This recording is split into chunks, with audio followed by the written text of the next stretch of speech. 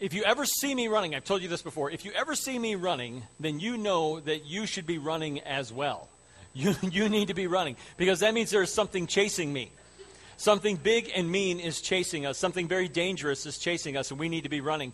Something like perhaps a dinosaur, or maybe a large mutant crocodile mixed with a moth, maybe. Perhaps Godzilla. Godzilla might be chasing us, and you better run just to be. In fact, we need to find a car to drive away as fast as we possibly can. Under the speed limit, of course, we're going to obey the law as we flee Godzilla. But I love the marathon. I love watching what happens at the marathon. Now, in a marathon at the Olympics, the person running the marathon does not merely run around the circle or the track thousands of times until they reach 26.2 miles. Rather, they run around the city of the host city. They run around the streets of the host city until they're just about done. And then when they're just about finished, they end up at the stadium. And inside the stadium are tens of thousands of people cheering and excited. Right here, this is from the winner of the 2008 Olympic Games marathon from Beijing. And when he entered the stadium, okay, people were excited, and they were cheering. They could see him, before he ever entered the stadium, they could see him on the big screens, right? And he's running into the stadium. This is how people run, I guess. But so he's running into the stadium, and the crowd is cheering, and they're excited. There's a buzz in the stadium as he's getting ready to enter in, and all of a sudden he makes that appearance, and he enters in through the tunnel, and the place goes wild. They go crazy. They're screaming, and they're cheering as loud as they can. They're encouraging him. They're holding up banners and things that people do at the Olympics, and they're just screaming and shouting and cheering as he makes his final laps, and then he finally crosses the finish line. What a cool feeling that would be, right? To have, like I get up to preach on a Sunday morning, and I come up here and everyone's like, Sean's going to preach, woohoo! Sean's going to bring the word, woohoo! That'd be awesome. Okay, I'm going to be on vacation next week, and then in 2 weeks I'm going to be back, and I expect you to cheer for me when I get up on.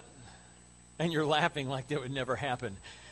I know, it would never happen. But anyway, could you imagine like showing up at work tomorrow? Like you show up at work and everybody starts cheering when you walk in, and rather than cheering when you walk out. But when you walk in, everyone's like, woohoo, he's here. Or, she came to work today. She didn't call off. Woohoo, yeah. And they're high-fiving you, and they're holding up banners like, way to do your job. And just how awesome that would be. The kind of encouragement that you would receive from people as you came to work. I mean, something, mundane, but yet they're cheering for you. They're excited that you're there. How cool would that be to go into work and people are excited to see you? Or maybe when you got home from work and like your family was there and they were excited to see you. Your family was cheering for you and screaming for you when you came in. You came in, your wife was there or your husband was there, and it's like, yay, you're home. I've been waiting for you to get home. And they're cheering and they're screaming and they're excited. Yay, you're home. Holding up banners like, way to come home. There's a passage of Scripture that talks about a race. It's a race of faith. It is a race that we're running. It is a journey of faith that we're on. And there's this passage of Scripture that talks about a great cloud of witnesses. And I have this picture in my mind that I want to share with you this morning for just a little bit. We're in Hebrews chapter 12. We've been studying the book of Hebrews here on Sunday mornings, and we've been talking about how Jesus is greater.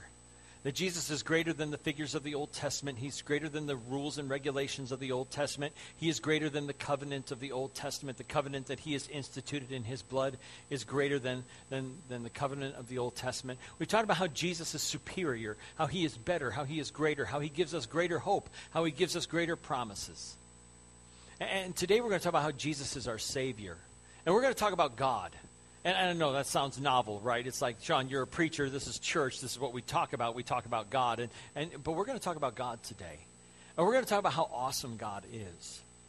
And we're going to talk about how Jesus is our Savior, how he gave his life for us, how he suffered and died for our sins so that we could be saved. That if we'll put our faith and trust in Jesus by believing in him, repenting from our sins, confessing our faith, and being baptized.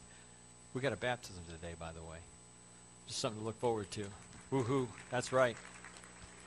Very excited about that. But if you put your faith and trust in Jesus, he will save you from your sins. He will wash you clean. He will give you hope.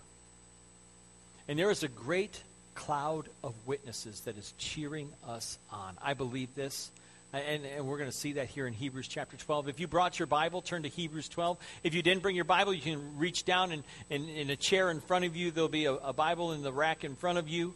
And you can find it on page 852 if you're not familiar with the New Testament.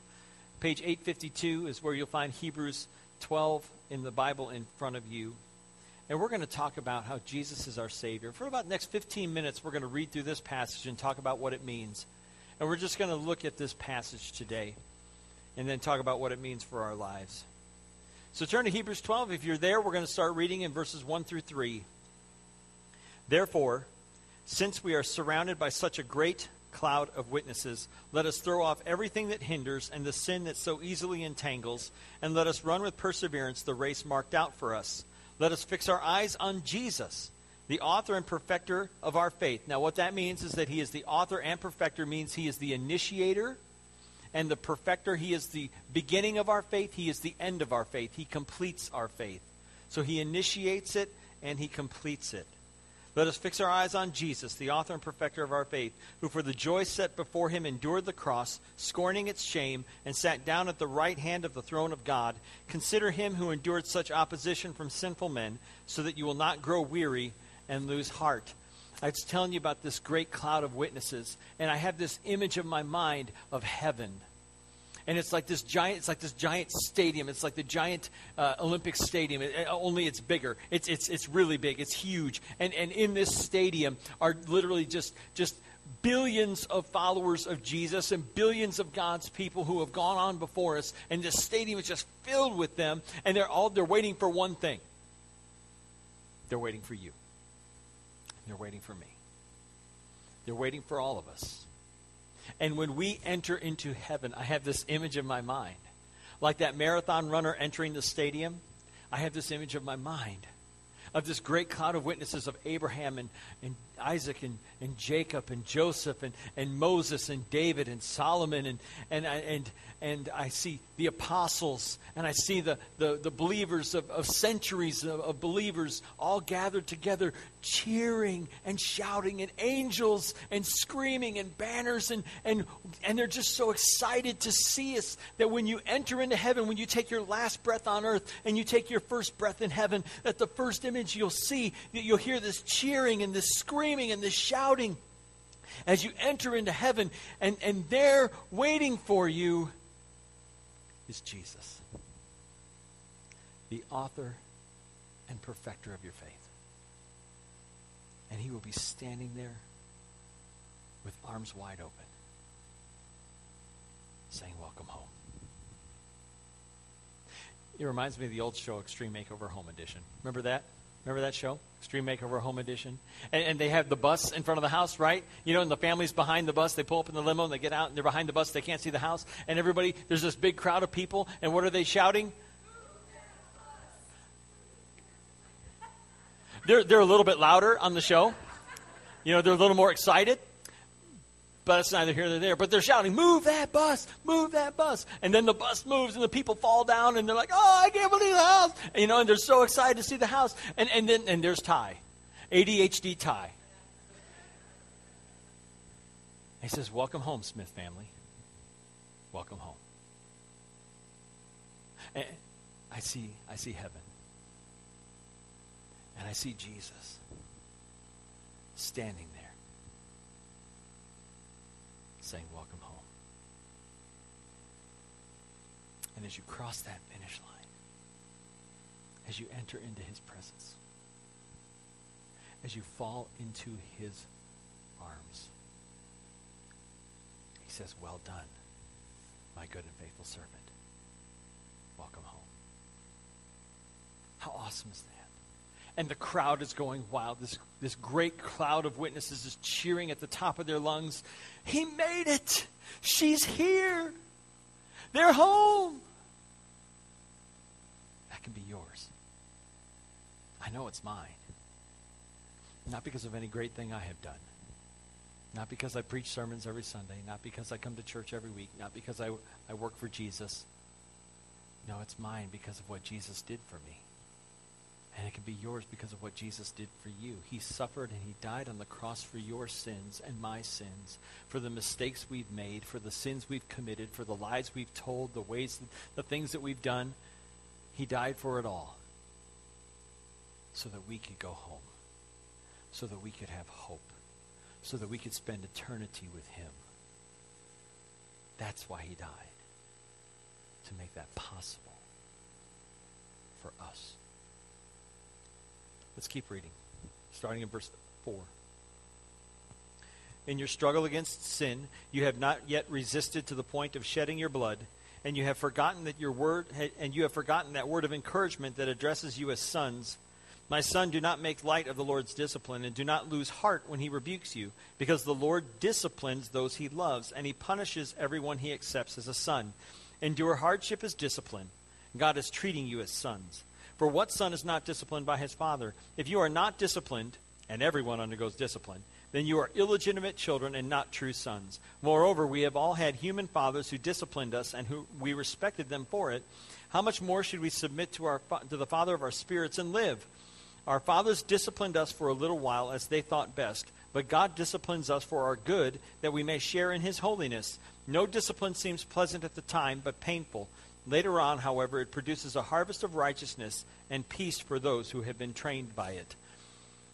How many of you, when you were a kid, you heard these words? Just wait till your father gets home. Oh, you heard those words. I heard those words. Oh, and terror, right? Just abject terror and fear in your heart. What's going to happen when Dad gets home? What's going to happen to me? Am I going to live? Am I going to see tomorrow? What's going to happen when Dad gets home? Right? There's a difference between discipline and punishment. The Bible says that God disciplines those he loves. And he loves us, and he treats us as his children. He treats us as sons and daughters. And that's why this passage is so important. That through the hardships, trials, and adversities of life, when we are going through the difficulties of life, through the struggles and the tests and the trials, it can be very hard to remember that God loves us. And that these trials and that these difficulties and these adversities are actually for our benefit. And you may be thinking, what could possibly be the benefit of the trial I am facing right now? There's a couple of benefits. One, it increases your faith. It teaches you to rely on God more, to lean on him more, to lean into him more. It causes you to trust him more. It causes your faith to grow. It makes you holy. It changes you. It is discipline that is for the purpose of education and correction. There's a difference between punishment and discipline. Neither is pleasant. But discipline is for our benefit. Discipline is for our good. Discipline through trials and adversities and difficulties is for our benefit. It helps us grow in faith. It helps us lean on God more. And it changes us and it corrects our sinful behavior. Punishment, on the other hand, is done out of anger and wrath. And I do not believe that God punishes us. I believe that he disciplines us for the purpose of correcting us. I believe he disciplines us for the purpose of making us holy, for changing us, and transforming our lives. But I believe that the punishment that God has, that the punishment that God doled out was already done. That he, in wrath, poured out his wrath and poured out his punishment on Jesus on the cross. That it was on Jesus that he poured out all of his wrath. It was on Jesus that he poured out all of his punishment. Jesus took our punishment. The punishment that we deserve. The Bible says that God does not treat us as our sins deserve. He treated Jesus as our sins deserve. And he poured out all of that punishment, all of that wrath, all of that anger. He poured it out on Jesus Christ, not on you and me. Now, he will discipline us through trials, adversity, hardship, difficulties, tests, struggles. God will discipline us because he wants what's best for us. And it may be hard to remember, it may be hard to realize that discipline really is for our good, that discipline really is for our best. But in fact, it is. It helps us grow in faith, and it makes us holy like God is holy. It helps us to become more like Jesus, which is the goal of life, is to be more like Christ, to be more loving, to be more kind, to love other people, to even love your enemies. is to be like Jesus. And so when God disciplines, he is reminding us that he loves us. If you have kids, you understand this. You understand that when you have to discipline your child, it hurts. How many of you ever heard, this is going to hurt me more than it hurts you? You thought, there's no way. There is no way, because this is going to hurt pretty good. I remember a comedian once saying, he said, my dad was crazy. My dad told me, son, go get me something to beat you with. I went and grabbed him a balloon. Here, Dad, do your worst. Right? Smart kid. Probably got twice the whooping for it, though. God disciplines us as his children because he loves us as his children. It's because of his great love for us that he disciplines us. Whether you are a son or a daughter, he loves you as his son or daughter. And he will do whatever it takes to help you become more like Jesus. Let's keep going. Starting verse 12 through 17. Therefore, strengthen your feeble arms and weak knees. Make level paths for your feet, so that the lame may not be disabled, but rather healed. Make every effort to live in peace with all men and to be holy. Without holiness, no one will see the Lord. See to it that no one misses the grace of God, and that no bitter root grows up to cause trouble and defile many. See that no one is sexually immoral or is godless like Esau, who for a single meal sold his inheritance rights as the oldest son. Afterward, as you know, when he wanted to inherit this blessing, he was rejected. He could bring about no change of mind, though he sought the blessing with tears. And the key here is that we need to be repenting of our sins. We need to be repenting of our sinfulness. Notice what he says, live at peace with all men. Be holy, because without holiness, no one will see the Lord. And then he gives two examples of sinfulness. He talks about sexual immorality, and he talks about godlessness, like Esau. And I want to touch on these for just a second. When it comes to sexual immorality, I think that we live in a world that is very, very numb to sexual immorality. We live in a world that is very numb to sexual sin. That we live in a sexually saturated world. That everywhere we look, it's goofy, just the ways that people will use sex to sell anything.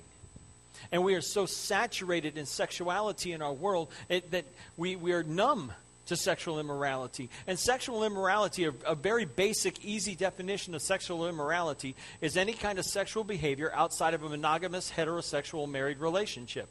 That's the way God designed it. That's the way God defined it. So any kind of sexual behavior outside of a monogamous, heterosexual married relationship is sinful. That includes premarital sex. That includes extramarital affairs. It includes internet pornographic addictions. It includes homosexual behavior. It's behavior that is sinful. It is behavior that is sexually immoral. That's God's definition of sexual immorality. And so any kind of sexual behavior outside of a heterosexual married monogamous relationship is sinful. Doesn't mean that it can't be forgiven, but it means that a lifestyle that is unrepentant, and this goes not just for sexual immorality, but any kind of unrepentant, sinful lifestyle will not be forgiven. And you think about what Esau did. We saw about Esau when he sold his birthright. He says Esau sold his birthright and he was unable to repent of it. He was sad that he did it, but he didn't repent. And so the qualification for forgiveness is repentance. And that goes for sexual immorality, that goes for pride, that goes for anger, that goes for gossip. Whatever your sin is, whatever your struggle is, whatever your addiction is, if you're not willing to repent of it, God won't forgive it. Repentance is vital for forgiveness. Let's keep going.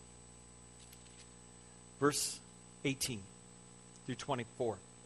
You have not come to a mountain that can be touched and that is burning with fire, to darkness, gloom, and storm, to a trumpet blast, or to such a voice speaking words that those who heard it begged that no further word be spoken to them, because they could not bear what was commanded. If even an animal touches the mountain, it must be stoned. The sight was so terrible that Moses said, I am trembling with fear. But you have come to Mount Zion, to the heavenly Jerusalem, the city of the living God. You have come to thousands upon thousands of angels in joyful assembly, to the church of the firstborn, whose names are written in heaven. You have come to God, the judge of all men, to the spirits of righteous men made perfect, to Jesus, the mediator of a new covenant, and to the sprinkled blood that speaks a better word than the blood of Abel. that he's comparing the Old Testament Mount Sinai, where the people gathered and they heard the voice of God and they saw the presence of God on this mountain and they were terrified because of it. And he's comparing that to the mountain we come to, which is Mount Zion, Jerusalem, the new heavenly Jerusalem, the city that God has prepared for us. And the two are completely different. The only thing they have in common is that God is there. But one is a site of terror, the other is a site of joy. That when we come into heaven, when Jesus greets us at heaven, there will be great joy. Because we will be home. This is the place that God has prepared for those who love him. The Bible says that no eye has seen, no mind has comprehended what God has prepared for those who love him. You can't even fathom how great it's going to be. You know, you may think, well, heaven's going to be great. No, you can't even imagine how great heaven is going to be. The Bible says you can't even conceive of how great heaven is going to be. And I can conceive of some pretty great things. I can. Chocolate River. I can see it. Going to be even better than that. 2 chocolate rivers. This place that God has prepared for us, you don't want to miss it. You don't want to miss it. So the whole purpose of the book of Hebrews is to remain faithful to Jesus. We've said that over and over again throughout the series. Be faithful to Jesus. Stay faithful to Jesus no matter what happens, no matter what kind of persecution may come, no matter how tempted you may be to give up on your faith, no matter how rough the trial or the test or the adversity or the difficulty, no matter the challenge that may come, do not give up on your faith. Do not give up on Jesus. Because he didn't give up on you. When he was on the cross and they were driving nails through his hands and his feet, when they stuck a spear in his side, when they put the crown of thorns on his head, when they flogged him and beat him, he did not give up on you. And he says to us, the author of Hebrews says to us, do not give up on him. Do not give up on him. Keep walking. Keep running. Stay faithful. Keep persevering. Do not give up because you don't want to miss this. Let's finish the chapter. See to it that you do not refuse him who speaks. If they did not escape when they refused him who warned them on earth, how much less will we if we turn away from him who warns us from heaven? At that time his voice shook the earth, but now he has promised, once more I will shake not only the earth, but also the heavens. The words once more indicate the removing of what can be shaken, that is, created things, so that what cannot be shaken may remain. Therefore, since we are receiving a kingdom that cannot be shaken, let us be thankful and so worship God acceptably with reverence and awe. For our God is a consuming fire. I read these words, this our God is a consuming fire, and I think about a forest fire, like the fires that they're having out west. And I think about the fires they just consume everything in their path. Anything that they come up against, they just consume it. They completely destroy it. And yet here in Hebrews, it says our God is a consuming fire. That he's not your buddy. He's not your teddy bear that you curl up to at night. Our God is a consuming what? A consuming what? Our God is a consuming fire. He is not to be trifled with. He is not to be taken for granted. He is not to be played with. He is more than just your buddy. He is more than just your friend. He is your God. He is your God. He is your judge. He is a consuming fire. He is awesome. He is mighty. He is powerful. He created the world. He created everything in it. He created the universe just by speaking it into being.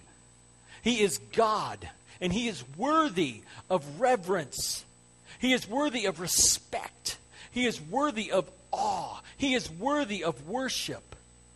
That when you come here on a Sunday morning, he's not concerned with what you're wearing. He's not concerned with how your hair looks. He's not concerned with how your makeup looks. Guys, he's not concerned with your shoes. Sorry. He's concerned about your heart. That is his primary concern, is your heart. What did you bring in your heart today? Did you come ready to worship the God of the universe in your heart? Did you come ready to praise your Creator in your heart? Did you come with the understanding, with the realization that your God is a consuming fire? because that's what we do. That he allows us into his presence, that he has cleansed us and made us holy, because without holiness no one will see the Lord. Without holiness we cannot enter into his presence. Without holiness we cannot come and worship him. He has cleansed us and made us holy and allows us into his presence. He allows us to be filled with the Holy Spirit, to come into his presence and worship and praise him. This is not just something you check off on your list. I did my Sunday thing. I went to church. I feel good about myself. That's not what this is about. Our God is a consuming fire. He is not to be toyed with. He is God, and he is worthy of awesome worship, of total surrender, of complete devotion and submission to his will. He is your God. Now the good news is, he is also your Father. God is our Father who loves, and a fire who consumes. This is an important balance that we need to understand, because God is your Father and he loves you. He loves you so much that he will discipline you so that you will not miss out on the hope of heaven. He will change you and transform your life. He will make you like his son Jesus, because he loves you. He would rather send his son to die on the cross than to live forever without you. So he makes it possible to have salvation through his son Jesus. But he is also a fire who consumes. And do not be confused, and do not be misled. You may think to yourself, well, me and God, we got an understanding. You know, we got this thing. We're cool. Our God is a consuming fire. One does not say, I am cool with God. One does not say, I have an understanding with God. We got an understanding. He lets me do my thing. I let him do his thing. His thing is a consuming fire. You do not have an understanding with God. You have a misunderstanding about God. If you think that you have an understanding with God, that he's just going to let you slide and he's just going to let you do your thing, then you have a misunderstanding about God, because our God is a consuming fire. Now, I know I usually don't preach like this. Some of you may be thinking, where's the nice shot? I preached like this today because this is what the Word says. This is what the Bible says. The Bible says our God is a consuming fire.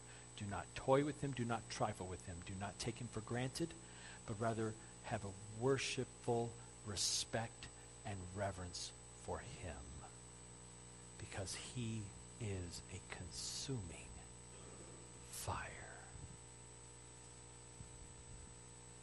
And one day you will see him face to face. You will enter through the gates of heaven, and that great cloud of witnesses will be there to greet you and to welcome you and to scream and to cheer and to shout as you enter into heaven. And Jesus will be there waiting for you. So you will see him face to face and fall in his arms like the end of a marathon, and he will welcome you home. And I hear his voice. I hear his voice from heaven. I hear the voices of the angels. I hear the voices of that great cloud of witnesses, and they're all saying the same thing. Keep going. Keep running. Don't lose heart. Don't lose hope. Never give up. Never stop running. You don't want to miss this. So never give up. And never lose hope. And let's keep running this race together. Father God, I thank you that we have your word that teaches us about you and who you are and what you do and what you're like. The word says that you are a consuming fire. May we take these words to heart today, these words of hope, yet these words of encouragement and these words of challenge. Help us to worship you in our hearts and with our lives, to serve you and to love you more each day.